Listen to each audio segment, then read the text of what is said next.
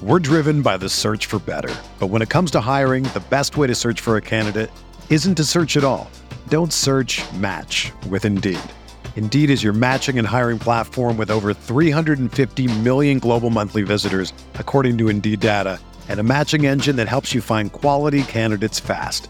Ditch the busy work. Use Indeed for scheduling, screening, and messaging so you can connect with candidates faster. Leveraging over 140 million qualifications and preferences every day, Indeed's matching engine is constantly learning from your preferences, so the more you use Indeed, the better it gets. Join more than 3.5 million businesses worldwide that use Indeed to hire great talent fast. And listeners of this show will get a $75 sponsored job credit to get your jobs more visibility at Indeed.com/Blue Wire. Just go to Indeed.com/Blue Wire right now and support our show by saying that you heard about Indeed on this podcast. That's Indeed.com/Blue Wire. Terms and conditions apply. Need to hire? You need Indeed. This podcast episode is brought to you by Coors Light. These days, everything is go, go, go. It's nonstop hustle all the time. Work, friends, family, expect you to be on 24/7. Well, sometimes you just need to reach for a Coors Light because it's made to chill. Coors Light is cold lagered, cold filtered, and cold packaged. It's as crisp and refreshing as the Colorado Rockies. It is literally made to chill. Coors Light is the one I choose when I need to unwind. So when you want to hit reset, reach for the beer that's made to chill. Get Coors Light in the new look delivered straight to your door with Drizzly or Instacart. Celebrate responsibly. Coors Brewing Company, Golden, Colorado. You can't control what's outside your home, but you can control what comes in. Because Clorox disinfecting wipes kill 99.9% of viruses and bacteria, including COVID-19 virus, when used as directed on hard, non-porous surfaces. So whether it's from dirty doorknobs, dirty shoes, or something else, outside germs won't stand a chance. When it counts, trust Clorox. Kill Pseudomonas, Salmonella, and influenza virus type A2. Kill SARS-CoV-2 on hard, non-porous surfaces. Use as directed. Hey, hey, hey, hey, hey, hey, hey, hey.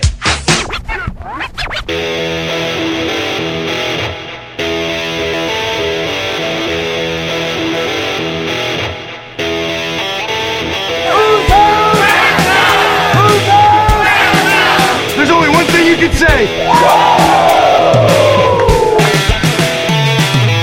So the LA Rams will be the number 2 seed. They finished 13-3, a 13-win season for the third time in franchise history. I've been dreaming this my whole life. And so have you. Yeah. It's time to put in the work. Yeah. Every man go dominate. Boys. Offense, defense, special teams. Let's go. What are we talking about? Greg Zuerlein sends the Rams to the Super Bowl. LA will play for the Lombardi.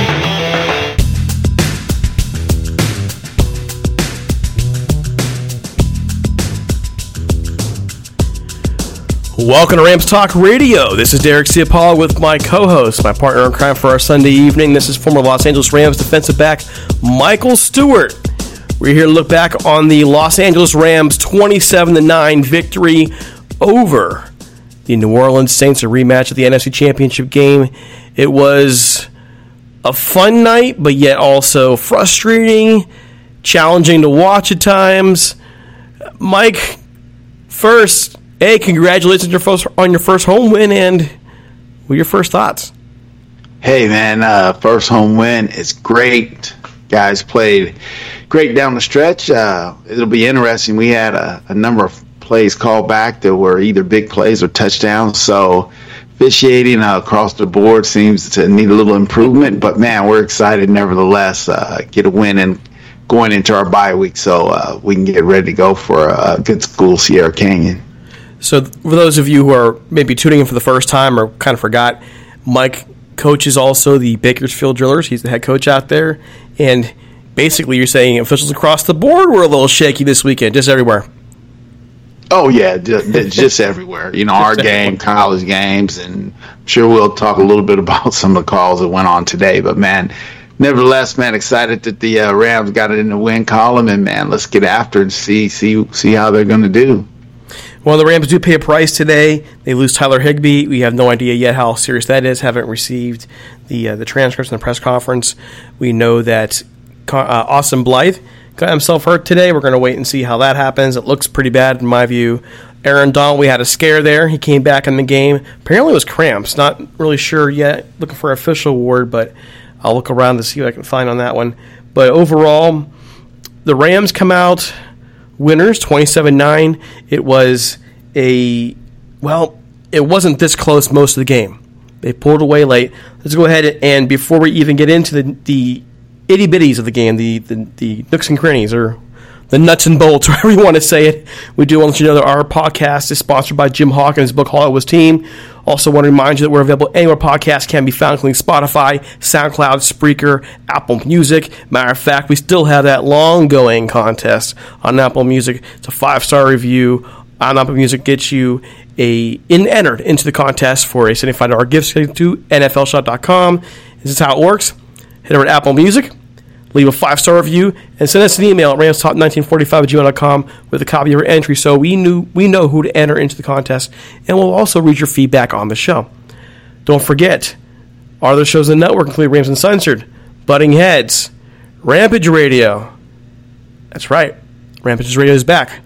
And now, on Tuesdays, yes, the Rams brothers are joining us. We now have a network of Rams podcasts that will bring you a show every day of the week except for Saturdays. And don't tempt us on Saturdays. Don't tempt us.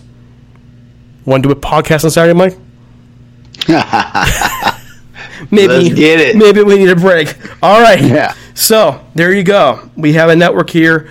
Our goal is to be the best at what we do, and that means bringing you as much high-quality content as we can without damaging that quality. And we think that having something every day with different personalities, different perspectives is a good thing. And given how much people are driving out there in California to get somewhere, how much you're waiting in traffic, you might as well listen to this podcast while you're at it. And before we move on, don't forget our sponsor over at MyBookie. Whether you host a nightly dinner party for 2 or 5, keeping your eating and dining area clean helps keep your mind on the dinner party and not on the cleanup afterwards. Viva paper towels clean like cloth, trapping splatters and sauces that could become countertop stains or stuck on messes. And they're 2 times more durable when wet compared to the leading value brand. For an exceptional cloth-like paper towel, there's Viva. Visit vivatowels.com to soak up the clean feeling of home. Okay. Team stats. Rams get 20 first downs in the game. The Saints 15. Third down efficiency, 5 of 13 for the Rams, 4 of 13 for the Saints. Total yards, 380 for the Rams, 244 for the Saints. Average game per play, 6.2 for the Rams, 4.3 for the Saints. 115 yards rushing for the Rams, 57 for the Saints. Yards passing net, Rams 265, Saints 187. 8 punts for the Rams I'm reading that wrong. That was 8 penalties. 4 punts for the Rams for 49.8 yards. 5 punts for the Saints for 48.8 yards. Penalties, 11 penalties for 87 yards for the Saints. 8 penalties for 65 yards for the Rams. If you were listening to a Saints fan on social media, you would have thought the Rams didn't have any penalties. 1 fumble lost by the Rams. They had a slight edge in time of possession. The players, this is where we make it known that Drew Brees got hurt. A tackle or attempted tackle by Aaron Donald nicked his hand as he was batting the ball, and Drew Brees left the game. Had thrown an interception prior to that. He was 3 for 5 for 60 yards. Teddy Bridgewater comes in, goes 17 of 30 for 165, takes 2 sacks. Back-to-back, those are monster sacks, by the way. Jared Goff started off rough, but goes 19-28 for 283 yards, a touchdown, does take 3 sacks and loses a fumble. Rushing for the Saints, Alvin Kamara goes 13 rushes for 45 yards with 3.5 carry. Latavius Murray goes 5 for 7. Ted Bridgewater 2 for 5.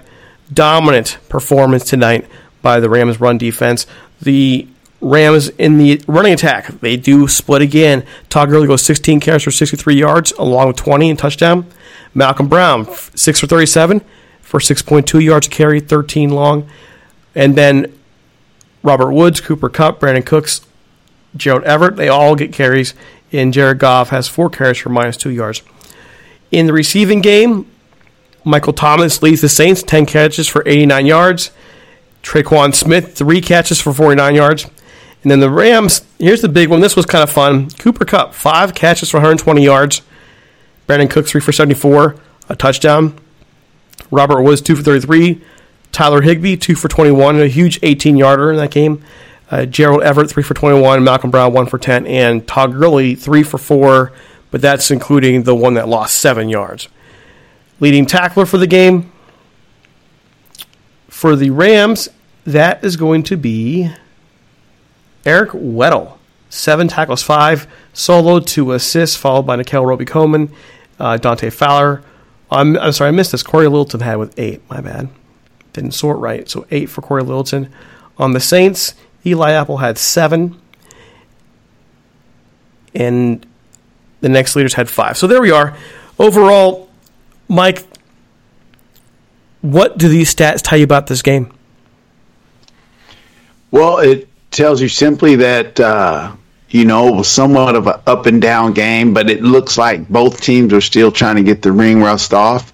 Obviously, with Drew Brees going out the game early, it was tough to see what that could have been. It looked like the offense was running a lot smoother before he went out. Nevertheless, it just looks like kind of was a slugfest, and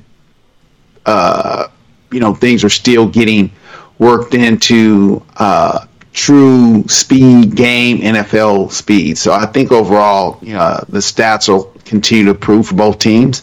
But right now, it just looks like everybody's still trying to get in sync. The stats to me don't show how close this game was. It was close for much of it. The Rams pull away late. I think the Rams are smart. They wore their whites for this game, and a lot of folks are upset they wore their whites, but it's hot out there. Saints are out there wearing their blacks, man. They wore their blacks. That could have been fun, and they seem to tire out late. The game was sloppy. We saw that. I thought that overall, I think your previous point, and you and I both kind of wondered about it. One thing that really came to my attention, Mike, was as this game wore on, watching the offensive line, especially in the first half, sometimes in the second half, watching just some of the, how do I say this? Rust.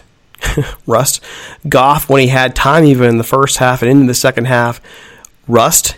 He was off. He had open men, especially those first 2 drives. He had open guys and was just missing them badly. And going back again, the preseason and not having those reps in game. And I think we're seeing some of those early issues that we were worried about. Now, the Rams are 2-0. They'll take 2-0. But it's a little concerning. You have the Browns next week on the road, and that game, who knows what's going to happen out there. It's a night game. It's on TV. Then you come home, and you got Tampa Bay coming up, and Tampa Bay clearly is a little better than we thought they were going to be. So I don't want to sound pessimistic here because they're 2-0, but it bears watching, especially with 2 injuries for this game, and that being Tyler Higbee with his chest and Austin Blythe. That injury looks bad. Yeah, it looks pretty bad. And, we don't want to beat a dead horse, of course, but it's obvious that the timing's not quite there. They're missing a little bit there, missing a little bit here. And in a game, again, if Drew Brees is in the game, does that end up costing us the game? Because we're just not hitting quite on all cylinders yet. There were some absolutely great plays and some great drives. But some of the play call, I'm just still a little befuddled. It's like we didn't learn anything from that Seattle Seahawks situation when you got a top-notch back and you're inside the 5-yard line and you're trying to throw passes on the goal line that almost get intercepted, though we end up with a touchdown. That, to me, is concerning. It is concerning, and it's still the same stuff from him. He did the same things last year. He likes to get pretty in those areas. I know he's trying to be deceptive. He's trying to surprise you, but honestly, You're not really surprising anybody anymore because everybody's expecting you to do it. Yeah, Exactly. I mean, it's just one of those concerns. What kind of adjustments do you make at this point? Or do you just trust your offensive line? You have to trust your O-line. When you're first in, I guess was what? They were first, well, not first and goal, quite, but they were on like the 11 because they could have got that first down inside the 1 or right at the 1. In the first play, we run off 6 yards, just drive them off the ball. And then the very next play, I mean, we throw a pass and it gets in there, but it's like, man, it almost got picked. And I'm thinking, okay, as an former lineman in high school, you are hungry. You know that, man, we're that close. We're going to drive our guy off. And even if you get a stalemate somewhat with your guy, the back knows how to find the hole. And, Brown was in at the time. I mean, he's going to get you another couple yards, and you can get a first down inside the 1. So my thing is like, I get it, like you say, maybe you're trying to be deceptive, but because now you kind of do that all the time, it's no longer a deception. It's not a surprise. Not at all. So, I mean, are you doing this because you just like doing it, or are you doing it because it's what you want to do as an offense? And if that is what you want to do as an offense, I'm not sure that's the wisest thing in the world, but, man, I hate to turn around and walk the fence, Mike, here, but they know a little bit more about play calling than I do. And from my point of view, it's not wise. Maybe they're trying to set something up later. Maybe they're being too cute. But you know who has been out there and who calls plays? You do. I mean, what's your overall process for this? Yeah, well, I mean, you have all these pregame stats that you can go into, but when it gets down to that point of the game, you got to let your O-line and believe it in those guys that they're going to drive their guys off the ball. I get it in the sense of maybe, hey, we'll keep them spread out and that'll open lanes, but all you need is a lineman to put their arm up and the ball gets deflected, and now it's an interception at least, and then it could be an interception for, a 90-something yard return because, everybody's all inside, and if a pick gets flipped up on the outside, the guy's just down the sideline. So sure. I just believe you got to go with your O-line, believe that the backs that you have it on your team are going to be able to get those 1 and 2 and 3 tough yards when you're down and close. I just don't like the idea you mess around. I would trust these running backs full-heartedly. You have a deep running back core. You only play a couple times. You have an offensive line that can open holes for you. They've done it 2 weeks in a row now. Both games over 100 yards. And, folks, I know that Rankin was out for the Saints. I get it. That's a big loss for them. But the Rams, especially as they wore things down in the second half, were able to run the football. It's what they've always done, though, under McVay. They do wear people down. They may get stuffed quite a bit in the first half, and then the second half they come out there and they blow it up. It's what McVay's offense does. So I don't see why you just don't keep faith in that. Why don't just go get that touchdown? Just knock them off the ball. I think it's good. It's good psychologically too, right? To go ahead and knock a good defensive line off the football in the end zone. To me, when I was coaching football, when I was coaching defense, that meant the world to me. Oh, there's no doubt. I mean, I'm telling you, if you ask any one of those guys that are on our line, the Rams line, they're going to say, man, let's run the ball down their throat, because for them, they got a man, they call it out, they set up the line blocking, and they go. And then it becomes me against you, but adrenaline and knowing that you're that close to scoring, you're going to do that little bit extra to get the ball in there. And so I just think you got to believe, because when you get later in the year when it's colder and it feels sloppy, you can't be messing around with trying to throw passes and balls slipping out your hand and all that kind of nonsense. You just got to go in there man on man and let's go. We're going to get these 3 yards and put this ball in the end zone. If there's a complaint for the night in terms of the play call, there it is. The offensive line, to me, while we're saying trust the offensive line, it did have its struggles. I'm more critical in pass coverage right now, in pass blocking. Rob Havenstein had a rough night dealing with Jordan up there in the front. It was pretty brutal at times. He made him. Somebody on our Twitter page said that Cam Jordan made Rob Havenstein his son tonight, and I can't say he's wrong. Havenstein looked slow off the ball. He got manhandled in that big sack that he got on Goff. It was tough to watch, but I want to flip that around, Mike, and I want to give some praise here because, Goff struggled throughout this game. He wasn't accurate. He was missing guys who were open. He was missing guys who weren't open. He was just off, and you could say it was pressure, but you know what? Jared Goff stood down a lot of pressure in the second half and made some nice throws and made some nice plays, and that is some of the growth we've been hoping to see. He made some ballsy plays. That touchdown inside the 5 to Cooks, that quick throw in, he had to fit that in just right to get in there. And people look to criticize his accuracy. I thought it was a beautiful play, and he did at the line. That was his decision.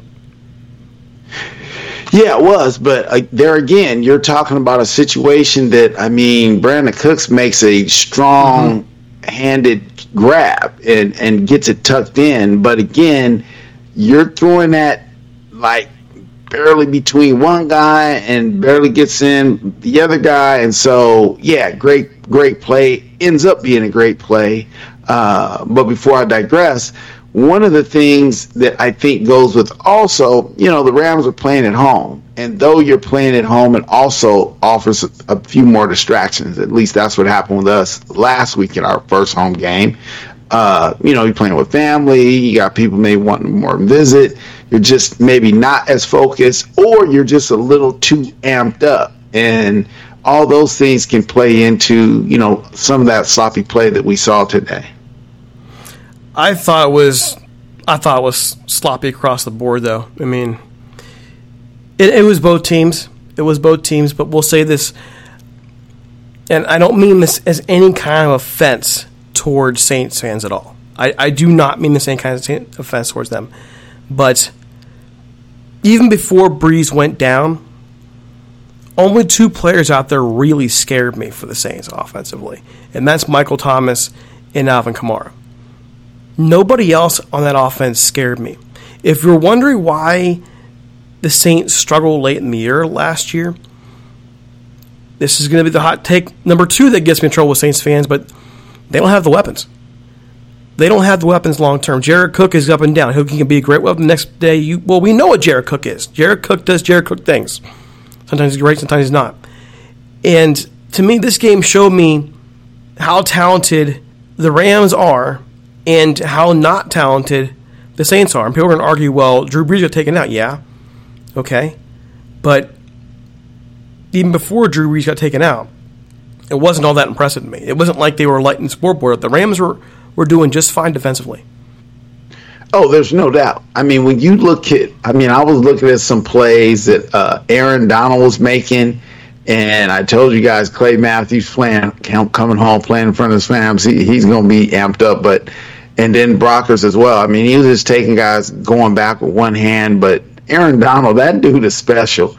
He gets through gaps and he hurries, and matter of fact, that was a play that Brees hurt his hand. He just came through there like a missile and was right back there, and Brees tried to get it out of there real quick. So I think, yeah, and unfortunately you get a guy like Brees who goes out and you go, oh, it's just Teddy Bridgewater, and not that there's a letdown, but sometimes there's a tendency to say, oh, that guy's in there, he's not, and you kind of do some things that maybe you shouldn't, and then it makes things less effective. But overall, no, I think the defense was getting after him all day long. The defense is great, and the defense to me even was exceptional when Aaron Donald was off the field. Now, I don't think that can last. I think you need him in that front 7 to really make things go. But they were able to hold their own while he was out. And, man, what a scare, by the way. How did you feel about that, Mike? That moment when you're seeing him running down that tunnel. How'd you feel? Yeah, you just go, wow, man. Here's a guy who was out last year, the early part of preseason, all that stuff with the contract, and then this year he's dialed in, and he's ready to go, and that's just an unforeseen and unfortunate thing of the game, injuries, and obviously, shout out to Drew Brees. It's not as bad as it looks, but it had to be awfully bad for him not to even try to pick up a ball anymore or come back in. So, man, you just hope it's not something that's gonna, be the end of the season. But at the same time, when Aaron was able to at least come back out there, it was like, because man, that would be a big blow. Losing him, to me, like, if you lose Drew Brees, that's huge for them. For the Rams, that's your equivalent right there. That's the guy that you look to on that defense to make everything happen. He's the one that most opposing offenses have to watch out for on a play-by-play basis. And losing him this season would be, for any reason, would be absolutely horrible. And this reminds me, during the preseason, I mentioned the possible how things would ever be if Aaron would ever get hurt. And then I was like, and the guys were like, "Don't say that. I'm like, knock on wood. I know, I get it. It is devastating." And then you feel for a team like the Saints, who are led by a quarterback like Drew Brees, who takes control of everything on the field. And you have to wonder now about their season, where it goes now, because they didn't look all that great last week against a team they should have beaten up on. They should have beaten up on the Texans. They were having some struggles against the Rams defense, against the Rams period. It was a close game. And again, I'm going back, the Rams have more weapons. They are more explosive at this point in time. Now your quarterback, your Hall of Fame quarterback, goes down. I have to wonder how that changes the NFC South going forward. Well, absolutely. I mean, anytime you lose one of your top dogs, it's going to affect everything throughout, offensively and defensively, special team as well, because everyone now has to pick it up.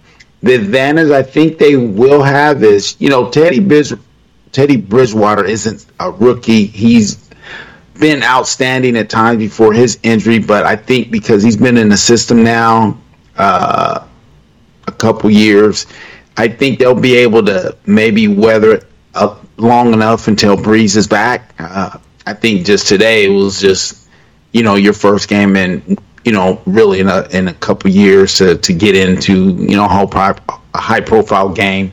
And I think he'll be fine now that it's basically under his belt and he's got that out the way. But it'll be interesting to see, if the Saints can bounce back. But again, this is the thing that happens year to year. And that's why when you look at a New England Patriot team, you got to give them credit whether you like them or not, because no matter what happens, they're going to consistently be in the hunt at the end of it all. And so it'll be interesting to see how the Saints team actually bounces back. When things hinge on a 40-year-old quarterback anyways, it's usually not a good sign. Right. But, there was a time when Teddy Bridgewater was considered to be the franchise guy in Minnesota. Right. That injury wrecked his career. We get it. But the talent doesn't just disappear. Now, He's been in the league for a while. Can he pick it up and take up that mantle? There's a reason why he stayed instead of going to Miami. I would think that this is his chance to find out. This is his chance to exactly find out where he is. And if it's just a couple games, to see what he can do against first team, because he played a lot in the preseason. So now it's first teamers. Maybe it could be a blessing in disguise for the Saints. Maybe, if things work out their way. They still have a great defense. Yeah, I mean, and at some point in time, we see it happen no matter how great the quarterback is. The changing of the guard is eventually going to happen. We've seen it with all the greats, whether it's Montana, Moreno, Elway. Elway walked away, with the Super Bowl win, but you can go on down the list. Jim Kelly, and so on and so forth. So, yeah, if I'm Teddy Bridgewater, like I was saying, hopefully, he's got this out the way. Okay, I've been in the game now. The bullet's been live. Okay, we're good. Now let's go back to work. And I'm sure, they'll do some things differently that accentuate his strengths a little bit more. And now they'll have at least a week to do all those type of things, to adjust the game plan to the guy who's going to be behind center. And it's going to be really interesting now on the other side for the Rams. What happens now? What happens when they got to deal with these injuries? I'm just waiting for the transcript to pop into my box to see what they got to say. I'll do a quick check, actually, to see if anything's out there on Tyler Higbee. We know he went out with a chest injury. You need to know more about him. Right now, it's not looking like there's any real update. Nope, no real updates yet. Looking for updates also on Blythe. We didn't hear really anything about him after the injury, which surprised me because they carted him off, by the way. They carted him off. So, right. I'm curious about that. Looking ahead, while I'm still trying to find that, looking ahead, can you tell me what you saw that the Rams did differently to get Jared Goff in rhythm, to get that offense moving in the second half? Well, it looked like what they did, we call it a half roll, and so sometimes they kind of half rolling out of the just the center of the position of the O-line, just rolled him out a little bit, let him set his feet outside and get a clear throwing lane, and was able to do that. I also think he was most effective when Gurley got going a little bit on the running game, and then that starts setting up some things, and he was able to get in a little bit of rhythm then. So, again, I think a lot of this is just because you haven't had the speed that a real game gives you when you are, in the NFL. So now, 2 weeks in, guys are now starting to get into what we call the game shape and playing shape of a 4-quarter game at a high level. So I would expect those things to continue to improve week in and week out from here on out. Well, I would like to see what the Rams do to continue to adjust. We didn't even see, later on, 1-2 days later, after the Carolina game, when we were able to kind of break down film, some of the unique, cool things that Sean McVay did in his play calling last week. And there was a nice play today, the Robert Woods jet sweep, that looked real special as well. They keep changing things up, but 349 yards last week. I believe it was 349. 380 this week. The offense still isn't quite there. Two solid defenses, though. Two defenses that are going to give teams problems. When does the Rams offense, in your view, really become the Rams offense that we were used to for most of the year last year in terms of its productivity, its points scored, and so on and so forth?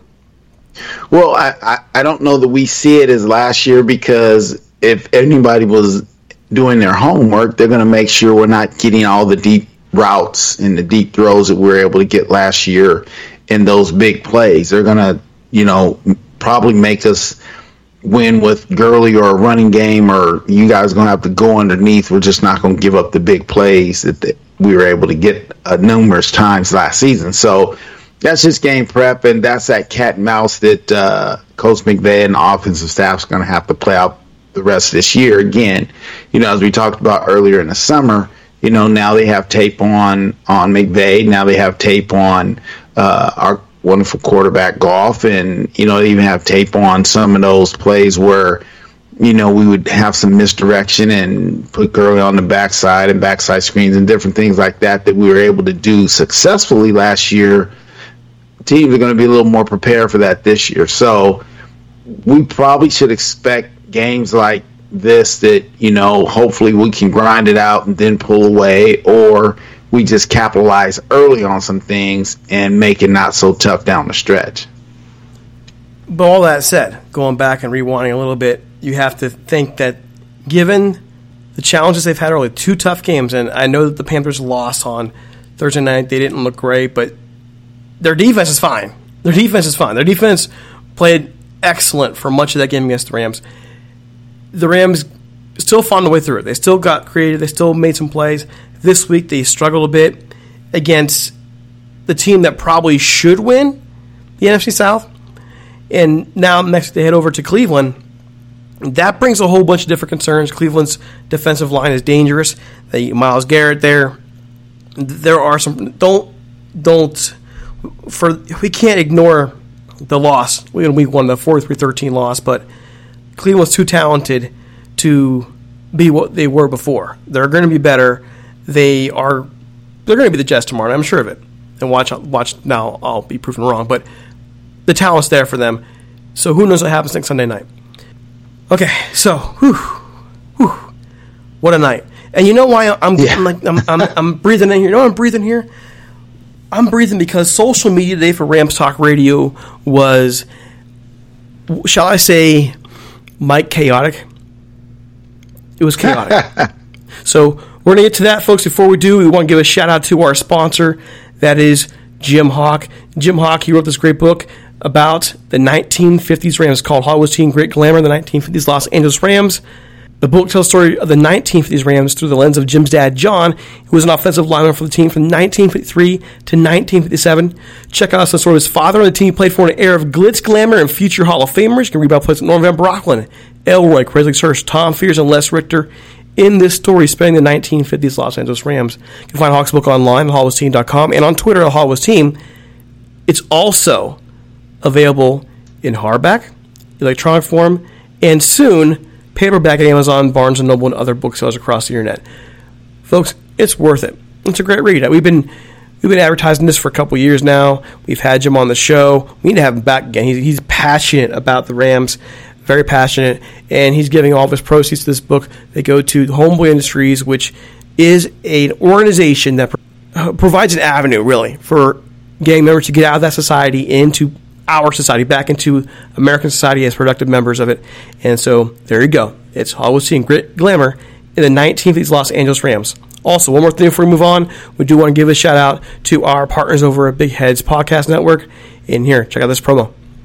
Hi, I'm Mark, and I'm one of the hosts of Massive Late Fee. Do you remember Blockbuster? Well, we do, and we racked up a lot of late fees there. That's why we're glad there's things like Netflix, Hulu, and Blockbuster has died, mostly because of us. We cover streaming shows and pretty much whatever we want. Join us every Thursday as we talk TV and movies on Massive Late Fee. You can find us at Massive Late Fee on Twitter, Massive Late Fee on Facebook. You can email the show at massivelatefee@gmail.com, and you can find us at MySpace, Massive Late Fee. Massive Late Fee, the best podcast we can think of. All right, so this is kind of crazy. Drew Brees goes down, Mike, right? And nobody wants to see that happen. Nobody wants to see one of the greatest players in the game go down. Not too long afterwards.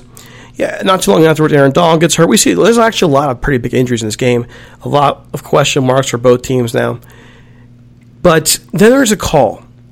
Jared Goff gets his team moving downfield in the second quarter, and there is what's called an incomplete pass.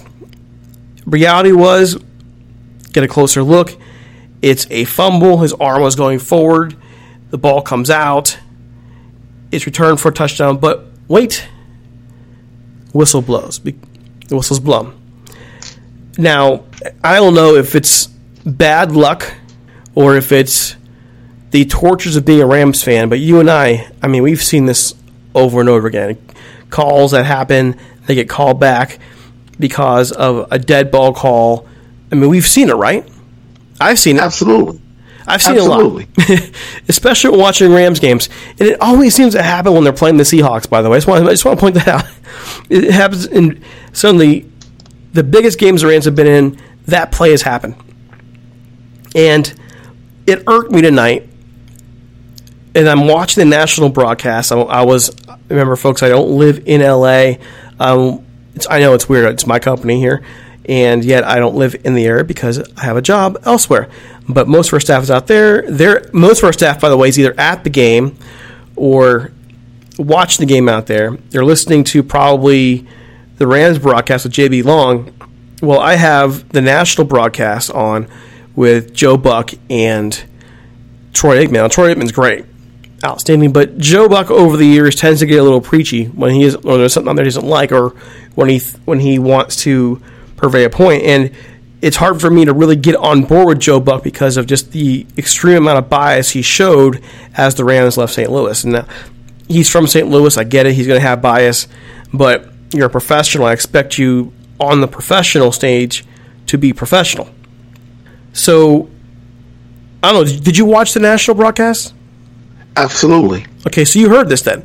So Joe Buck starts going off about how the Saints have been screwed again. Right. Another 3 weeks in a row, and 3 games in a row. The NFC title game, this game against the Rams, last against the Texans, how they've been screwed.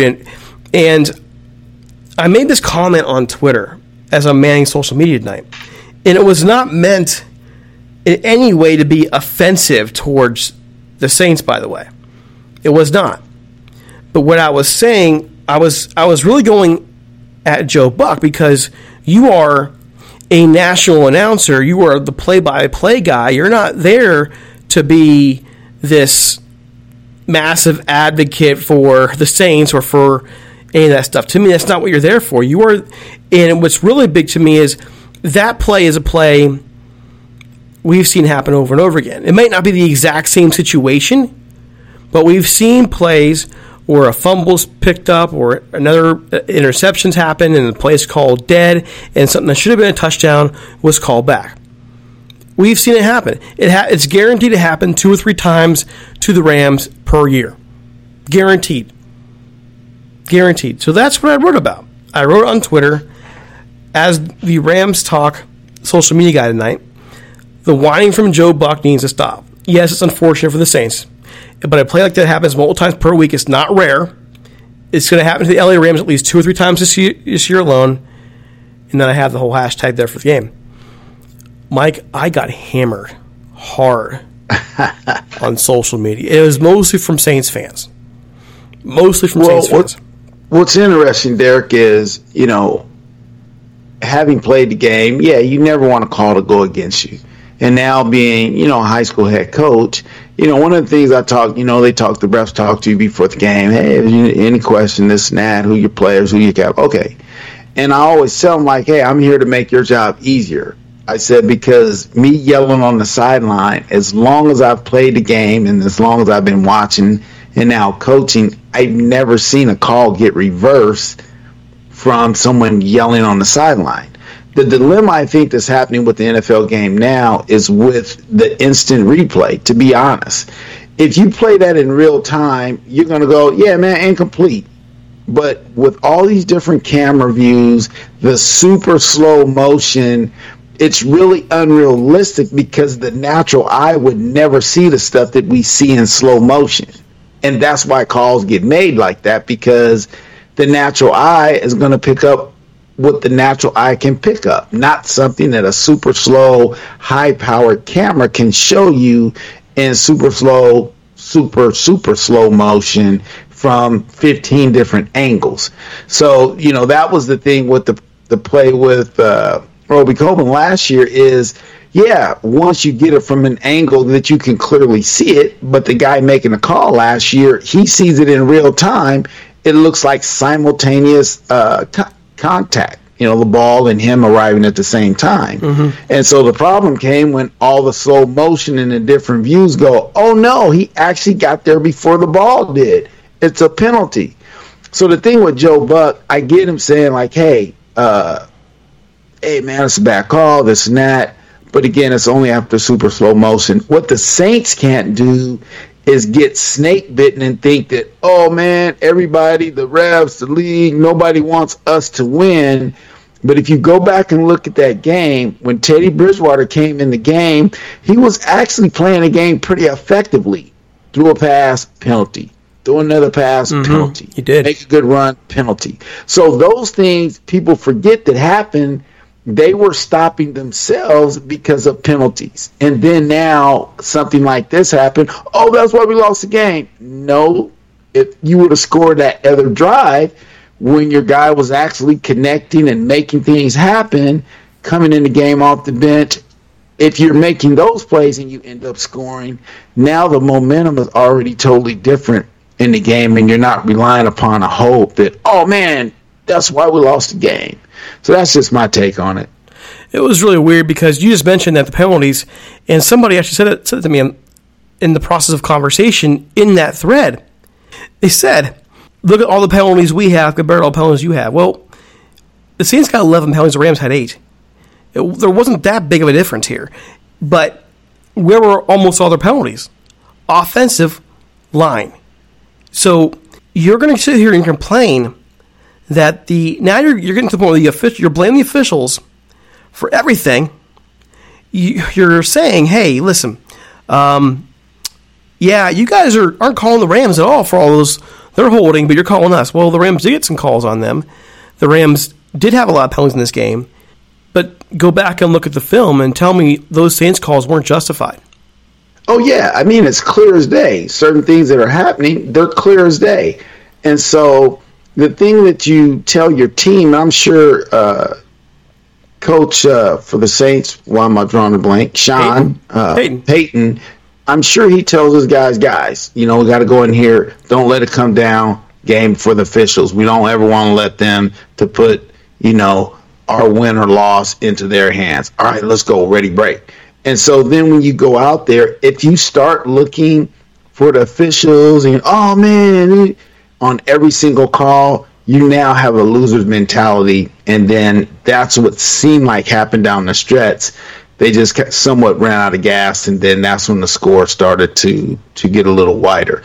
So you got to get back to just playing football, make the plays when they come up, and just as best you can, never leave it down to this one play and say, well, that's why we lost. Well, here's the reality. It's never that. I mean, it's not that. I mean, here's the reality of the situation in terms of this game. For all the criticism the Rams get for, quote-unquote, not being physical, we talked about that before, right? They were the more physical team today. Absolutely. Absolutely. They had the heat on their side. And when you're the Saints wearing black out there because the Rams wore their whites, that's on you. I maybe would have worn another version of the color rush, I guess. But you're stuck wearing black. That's your problem. You're pushed around. The Rams did enough. And the Rams proved to me to be the deeper team in the end. They just had more there. You would think that sooner or later you will look back on your own team's flaws and say, you know what, we didn't get the job done. We didn't get the job done. But no, what you're seeing is this now across, especially with, when it comes to fan bases and social media, they just want to blame the officials. Well, the officials made some bad calls tonight. Marcus Peters should have been thrown on the game for throwing a punch. They missed it. That should have happened. Yeah, right. I mean, that was right. But I don't know how, because we're going like, wow, he just took the guy's helmet totally off right there. So, and then threw a punch on top of it. But I think he got lucky because it kind of looked like he was somewhat shoving him, and it kind of hit the guy in the chest. And I think because the receiver was kind of coming at Marcus, it made it look like it was, mutual combat, if you will. Well, and then you go back even further. You go back further to the Super Bowl and the missed pass interference the NFL missed later on, missed pass interference that should have been called against the Patriots when they're covering Brandon Cooks. That changes the entire game, right? That makes the game a much different situation. We don't see, for the most part, the Rams fan base has not said a word about that. They're not, and they're definitely not complaining. They're not. It's football. That day the Patriots won. The Patriots beat the Rams. They outplayed them. That's the game that set the match. In the NFC Championship game, the Saints had every opportunity to put the Rams away before that play even happened, and they had a chance to win the game after that play happened. So sooner or later, if you are a fan of a team or if you cover the team, you can blame the NFL, and it has serious officiating problems. But you eventually got to go back to your team and say, you know what? If they had done their job to begin with, you're not even in that situation. Absolutely. Absolutely. It's unfortunate, and of course, that thread's still going on Twitter. I got ratioed. So overall, though, I guess if you're a Rams fan, you have to be pleased. You're 2-0. You decisively win this game. It's tough going for a while, but you pull away. You out-physical the Saints. You just do everything you need to do to win. Jared Goff goes from the GOAT to the hero as the game moves on. And I guess we'll go right into it. With all that in mind, as we get ready to close up shop, who is your player of the game? And who's your... I know you all don't like it, but I'm going to keep doing it because we want to be, shall I say, willing to call our own out, to be a little non-biased. Who's your GOAT? In other words, the guy who messed up the most kind of award here. Who are you going to call that for? Let's go play the game first. Player of the game, I'm going to go with Cooper Kupp. just for the fact that, man, he made a big play down the stretch, and everything he's done to get back here and play at this level. And I'm sure he's still not quite at the level, but for him to be able to make that big play down the stretch on the big catch and run, break some tackles, and get it in the end zone, I'm going with Cooper Kupp. You know, what's weird is I didn't really know what to believe over the course of the summer when we started getting reports that Cooper Kupp looked better now than he did before the injury. In that play alone, he looked faster than he did before his injury. I'm not kidding. He looked faster than he did before his injury. He looked great. And so, congrats to him. My player of the game, Jared Goff. And I know he had a horrible first half. He did not look good. But the one thing I really like about him as a person, as a quarterback, is that when things aren't going well, the guy just does not stop. He keeps going and he adjusts. And in this game, we saw him getting rushed left and right. Coaching staff made some shifts. He made some changes. And he looked very, very good in the second half. His numbers overall, the 19-28, 283, don't really tell how good he was in the second half because most of his numbers really came in the second half outside that one bomb in the first half, which, by the way, was a perfectly thrown football. I mean, people want to hit him for his deep pass, but that was a perfectly thrown pass. So, to me, Jared Goff's the player of the game. He's the one that really engineered on the field this game. So, to him, the credit. The go of the game, I'll call this one out because I know you don't really want to go on this one first, but I will. Rob Havenstein had a rough game. He was beat off the ball numerous times by Cam Jordan. He just, Rob's a great run blocker. He really is. But he does struggle on his first step at times. He had a little bit of a hard time. Cam was just faster, his hands up. And I still want to see the evolution in Rob's game. This is not me saying Rob's horrible or Rob has problems overall. It's just about improving as a football player, and he had a rough game today. Who's your GOAT? My GOAT is going to be maybe a surprise. It's going to be my man, Johnny Hecker. Oh, really? Even though he had a nice average? He had a 49.9 average today. Well, he had a nice average, but that was only because of the 166 that just got out of there and got to roll down the field. But overall, I was like, come on, Heck, you got to be a little more consistent in these other areas. So that average is a little deceptive in regards to how he was overall punting. If it was a game we really needed and those kind of punts, it could have been a situation because for him, you're looking at changing field position. But if you got a punter who can average plus 50 yards and he ends up with a 30-some yard punt, you're like, wait a minute, this is not high school football. So that's my guy. All right, well, and he's still one of the best in the game. He still No is. doubt. So, all those things in mind, it's easy to just say, hey, he had a rough day. And still a great average. Even he should go to the game despite the fact that he had a 49.8 average. But that first punt, man, that first one, that was not pretty. So I get your point there. I'm not sure I agree, but I get the point. Okay, it is time for us to hit the road. Reach out to us, please, at ramstalk1945gmail.com. Leave us a voicemail at 657-666-5453. We have me get ready to get out to you. We definitely do need some sponsors. Also, we're starting to head towards the fall. And I kind of want to line this up now. It's a big deal for me. I'm a veteran, for those of you who know. And something I do over on the Angels podcast I like to do here as well is if you are a veteran and would like to appear with us on the show for a little bit to talk some Rams football, reach out to us at that email address, ramstalk1945gmail.com. We'd love to have you on to thank you for your service, to just talk a little football with you, and just acknowledge what you have done for this country. All right, don't forget to follow us on Twitter at Talk Rams and on Facebook, facebook.com/Rams Talk. We also have the Rams Talk Room group because Facebook, for whatever reason, is not very nice to all these Facebook pages anymore. You can find me on Twitter at DC Paul. You can find Mike at OneDuke23. Do you even use Twitter anymore? I do. I mean, you're you're stealthy, I've been man. a little quiet, though. I've been a little quiet, right? You lurk, don't you? You just kind of you're scoping out Rams Twitter, see what's going on, you kind of lurk. Right. So, hey, don't forget us on Apple Music, Stitcher, SoundCloud, iHeartRadio, Android, Google Play, all those places. It's really special to us that over the course of now, this is our third year. We've been podcasting for 4, but we kind of did a trial run in 2016. This is our third year podcasting. We have grown now to be a Rams podcast network where we have really 5 shows that are on the dial. And so we want to thank you for your loyalty. We want to thank you for checking us out and listening in. And also, we do want to ask you if you would be kind enough to pass along the word about us to other potential listeners.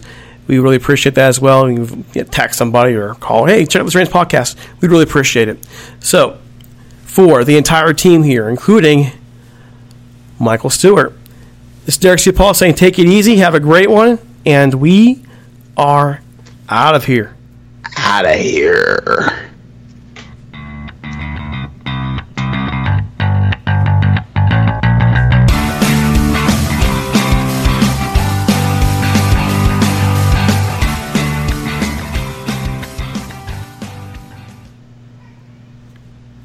You can't control what's outside your home, but you can control what comes in. Because Clorox disinfecting wipes kill 99.9% of viruses and bacteria, including COVID-19 virus, when used as directed on hard, non-porous surfaces. So whether it's from dirty doorknobs, dirty shoes, or something else, outside germs won't stand a chance. When it counts, trust Clorox. Kill Pseudomonas, Salmonella, and influenza virus type A2. Kill SARS-CoV-2 on hard, non-porous surfaces. Use as directed. You can't control what's outside your home, but you can control what comes in. Because Clorox disinfecting wipes kill 99.9% of viruses and bacteria, including COVID-19 virus, when used as directed on hard, non-porous surfaces. So whether it's from dirty doorknobs, dirty shoes, or something else, outside germs won't stand a chance. When it counts, trust Clorox. Kill Pseudomonas, Salmonella, and influenza virus type A2. Kill SARS-CoV-2 on hard, non-porous surfaces. Use as directed.